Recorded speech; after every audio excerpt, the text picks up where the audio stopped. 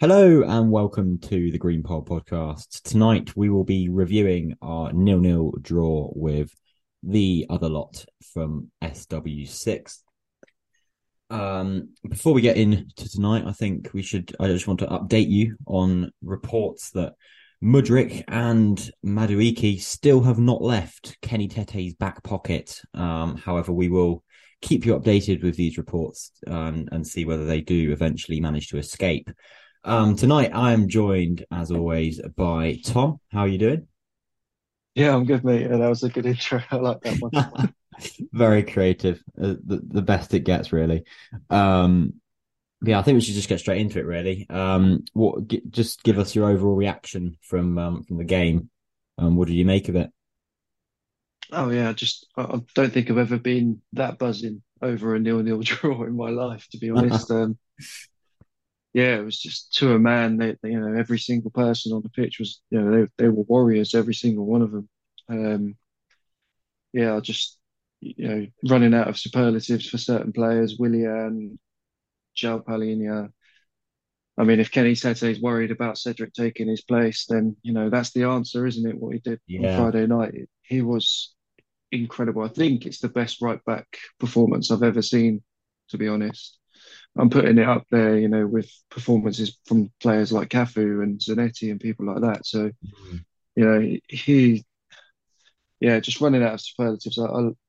It was a great advert for this Marco Silva side. Like coming into the game, Sky were, they were so biased. They were, Chelsea this, Chelsea that, Chelsea have spent, Enzo Fernandez, Mikhailo Mudryk, but it was all about Fulham on the night for me, to be honest. mm, Chelsea didn't lay a glove. I know Havertz went through and hit a post. But other than that, I can't think of anything. Oh, and the one that Ream cleared off the line. But yeah, other than that, I can't think of anything really where they troubled us. Um, I think in the end we had more shots on goal than them. Um, Mitro's effort from the halfway line, if that had gone in, I would think have that been some game. extraordinary goal. Yeah, not just that. I think it would have probably gone down as one of the greatest moments in Fulham Reeks history, to be flashback honest. to Nico Williams' crossbar hit last season. Yeah, I think Pereira had a good effort that snapshot from the edge of the area. Palhinha got booked early on for what I thought was a Mason Mount dive, to be perfectly honest. There But was plenty of them.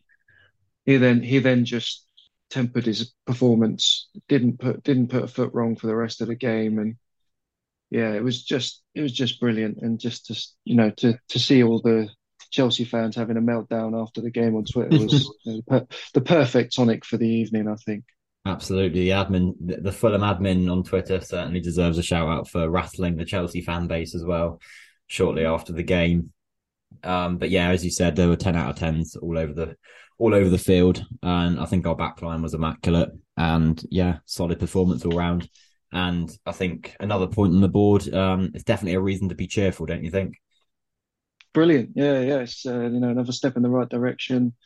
I know we're going to discuss it later about scoring goals at the moment, but I think when you look at the performances we've put in, conceding 4 goals since returning from the World Cup compared to what we conceded before the World Cup shows the hard work is paying off on the training ground. And then, yeah, I mean, the teams we've played Chelsea twice, we've played Spurs, we've played Newcastle, um, all in that time as well. And yeah, I mean, it can only bode well for the future for this team. Diop's growing in stature. A lot of people questioned whether he should have been dropped for Friday night. Well, he certainly answered those questions with his 70-yard storming runs past Bobby Reed on the right Mm. wing, didn't he? So he gave everything, cleared everything away with his head. Green was an absolute rock as usual. Robinson was terrifying Reece James for 60 minutes. It was just a brilliant performance. And yeah, Marco and his team again, just, he's a genius and they deserve all the credit coming their way at the moment. Yeah, definitely. I mean, it was a performance to definitely be proud of. With plenty of positives to carry forward. So yeah, really happy with it, to be honest. You've kind of linked nicely in with the lineup there. What was your reaction to the lineup? And obviously Solomon, who we all expected was going to start or should have started at least, he didn't make the starting 11, and Marco stuck to his reliable Bobby Reed and Willian on the wings. Do you think Solomon could have made an impact for Fulham early if he started? Um, I do, but it's all hindsight now. I think we discussed it on the preview, and I said to you, I don't think that he'll drop Bobby Reed, but I'd like to see him do it. And it turns out that Bobby Reed put in another 10 out of 10 performance. And yeah, it was just a really good performance by him again. He never puts a foot wrong. He's tenacious. He doesn't stop running. So for Solomon to get that place, it's going to be hard for him.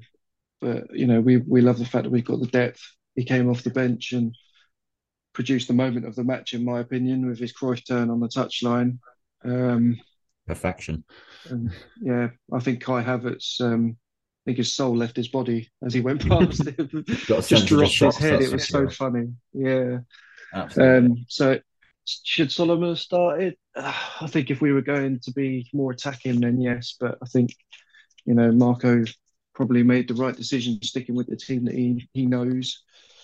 Um, and yeah, I think Bobby Reed proved that that position's his and it's his to keep at the moment. So yeah, it was a good decision in the end. I think we touched on the Diop thing. I think again a lot of people question whether Tosin should have come in. I think Tosin played the reverse fixture at the Cottage. Mm, Um, but again, you know, Diop made the position his own, cleared everything away that came near him. He was anticipating through balls, cutting things out, like I say, making 70-yard runs down the wing. So yeah, the selection ended up being spot on, in my opinion. yeah, Um, it really showed that our backline were playing as like a big one unit, which is the main thing in a yeah, team. Like Chelsea looked a little bit disjointed at times, I thought. Um, and yeah, yeah, and rightfully so. They've just thrown 300 million X amount of players, and they've gone go and mm, win us a game, and it's stupid. yeah, Sometimes having a unit, a together unit, is better than just having individual quality. So, and mm, it proved on Friday night. The the after the game, the pundits were all waxing lyrical about our two banks of four, and the fact that they just couldn't break us down. And mm, it's right, it's true. It's work on the training ground. It's knowing what it's Tim Ream knowing what Anthony Robinson's going to do. It's Diop knowing what Kenny Tete is going to do. It's Paulinho and Reed. Reed was absolutely outstanding. He was everywhere on the park. And again, if Lukic wants to come and make that his position, then he's going to have to do something pretty special to take Harrison Reed's place. So, definitely. and these are all great things that great questions that Marco is going to have to answer going forward because we've got a little bit of depth, and there's players that are now going to be knocking on the door. So hopefully that will push performances on to another level. Yeah, definitely. I mean, it was Marco's 400th game he managed on the weekend, and as he said in the post match interview, he was very proud of the team. And I think it goes to show that we're a squad full of quality, and there's plenty of competition for places across the team. And again, I think it will be quite difficult for some of our players to hold on to some of our players come the summer, um, considering how well we're playing. Um, I think we've kind of answered the question a little bit, or we've touched on it because I think we'll be in agreement with this. But we're going to just give us your man of the match from the game. Um, I mean, like we said at the top of the show, it could have been any of them really, um, because they all did their bit. Paulinho, like I say, got booked earlier on, and then he just ran the show. 100 million. Enzo Fernandez didn't have a sniff really. Conor Gallagher looked completely out of place. Didn't look good enough in the midfield at all. Harrison Reed alongside Paulinho was tenacious, mopping everything up. Willian rolled back the ears to, glide past Chelsea defenders. But it has to go to Kenny Tete because he pocketed Madrid. He went off at half time with his cold, bless him. Hopefully he gets better Oh soon. yeah, throw him the tissue. Um, I'm sure he'll be all right. yeah, and then Madueke came on, and they had to switch him over to the other side because he was getting no joy out of Tete. And then Sterling came on, and he got no joy out of Tete. And towards the end, I think Kenny Tete was enjoying his game because he was, standing people up and flicking the ball past them, and little shimmies here and there, and he just looked. You could see the confidence was just oozing out of him. He was Mm, thinking, "No one's getting past me tonight. It's just not yeah, happening." And, really, we said really. it in the preview. We said it in the preview, though. We said, we're looking forward to a Kenny Tete masterclass on Mudryk, and it We got happened. one. So You yeah, never know. He might have absolutely. So listened to yeah, this he's podcast. yeah. Might have So there you listened to go. the Yeah, might have listened to the calls we needed for him. But yeah, I'd be in agreement with you. Kenny Tete, clearly the man of the match for me. Because as you said, he was absolutely bossed it. Probably the best game I've seen from him in a Fulham shirt, and one to remember. What a game to do it on as well. Against the local rivals. It was really excellent to see. But of course, honourable mention as well to people like Tim Ream, goal line clearance. I thought he was brilliant. Didn't really put a foot wrong. Same with Diop. Their pairing at the back has really become really kind of gelled together, and I think it's one of the main things that holds the team together and made us more defensively sound, as you said, conceding just 4 since coming back from the World Cup, which I think is really impressive actually. But look, we haven't scored many recently, have we?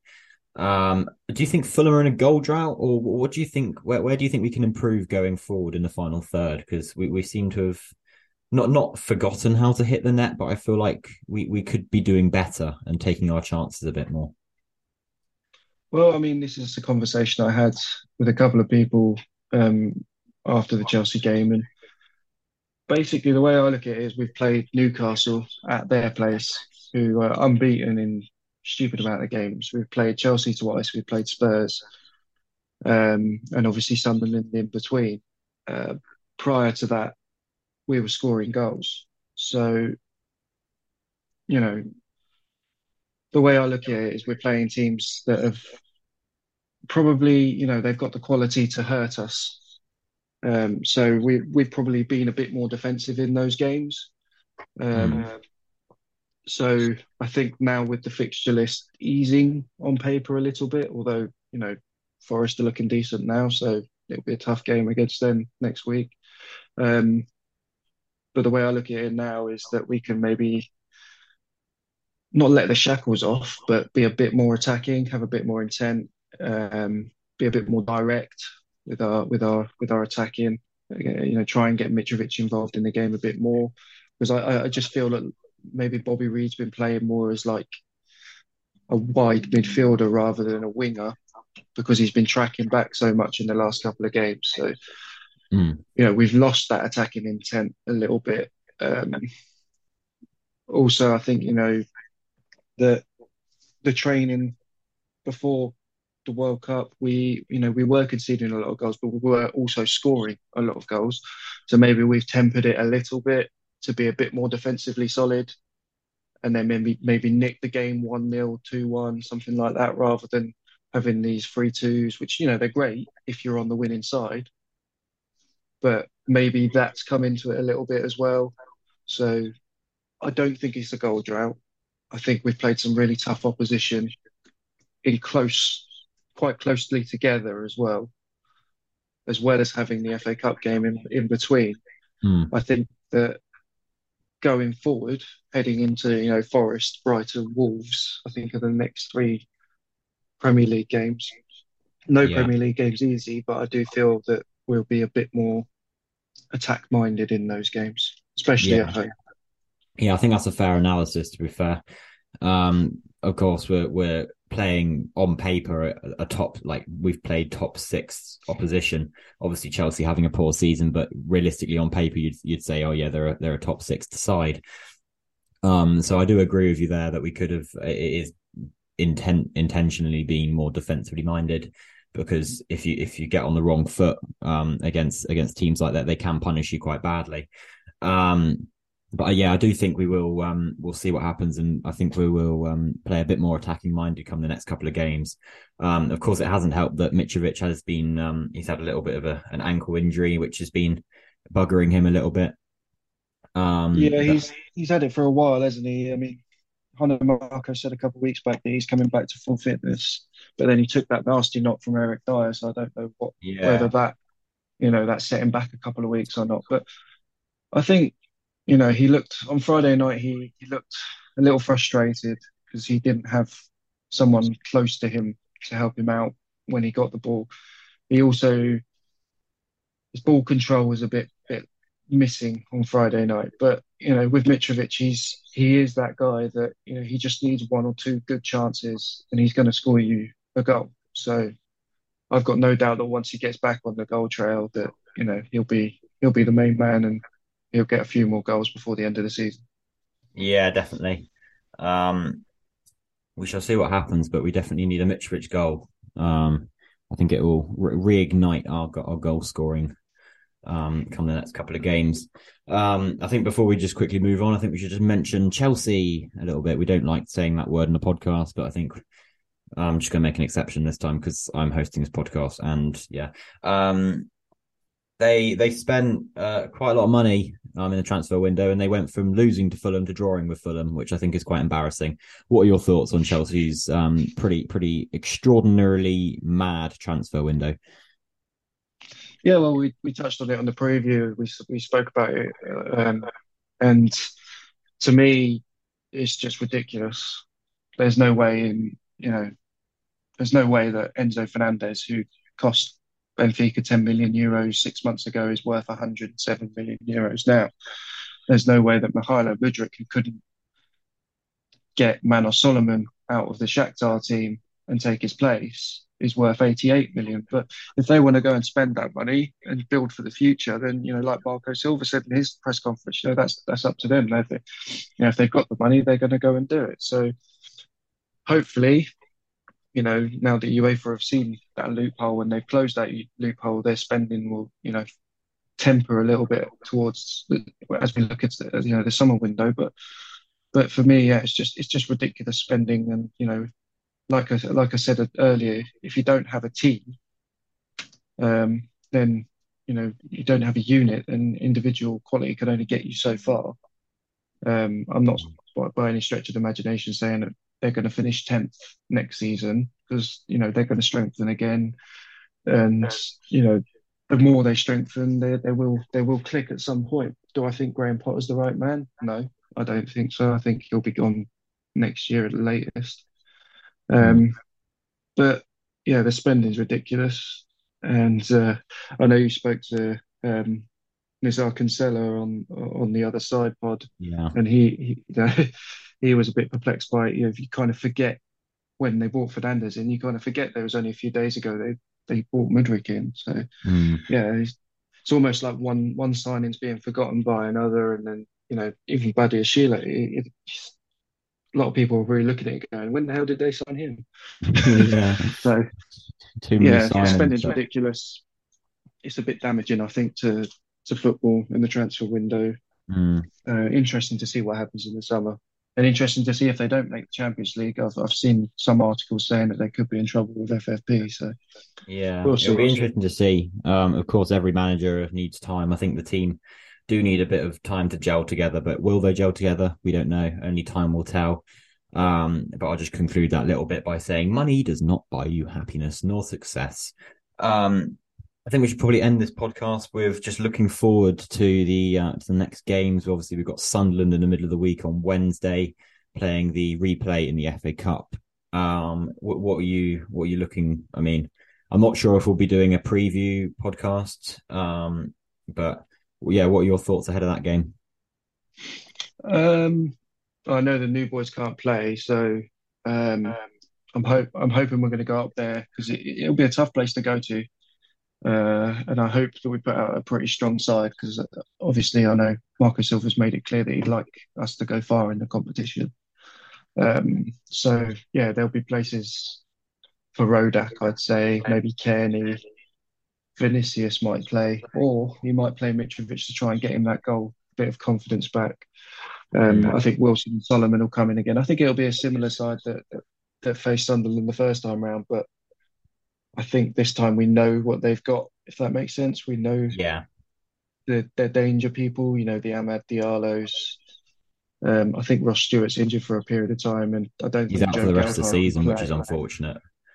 Yeah, and I don't think Joe Gelhardt can play either. So I think they haven't got a recognised striker, but they've got a decent young squad, and yeah, it'll be a tough place to go to. It always is. Stadium Yeah, of Light's a definitely. very intimidating place to go to, but we're decent away from home, so hopefully we can go up there and get through to the next round and meet Leeds at Craven Cottage. Yeah, certainly. It will certainly be excellent viewing on BBC One on Wednesday evening. So if any Fulham fans aren't willing to travel the miles it takes to get up to Sunderland, then they can sit at home and watch Fulham boss Sunderland, hopefully. Because of course the reverse fixture at Craven Cottage was quite something. Of course, next weekend we have Nottingham Forest, as we said earlier. They're looking more of a decent team now. Steve Cooper's got them going, and they're in pretty good form. Obviously, won against Leeds today. Um, what would you, how should we approach that game? Looking at it from this perspective right now.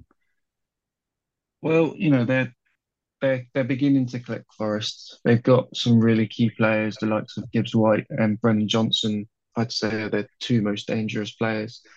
Um, I think they're a lot better at home than they are away. I know they've won their last five or six at home or something, or they're unbeaten in their last five or six at home. But I think away from home they are still a bit suspect. I think it'll be a really tough game. I think that they're a good side. Today they showed that against Leeds. They've found a bit of fight, found a bit of togetherness, and there's quality in that team. So it'll be a tough old game. But hopefully, because we're at home and off the back of all of these tough, on paper, tough fixtures that we've had where we haven't been very attacking, the boys will be chomping at the bit to show off their attacking flair and score some goals.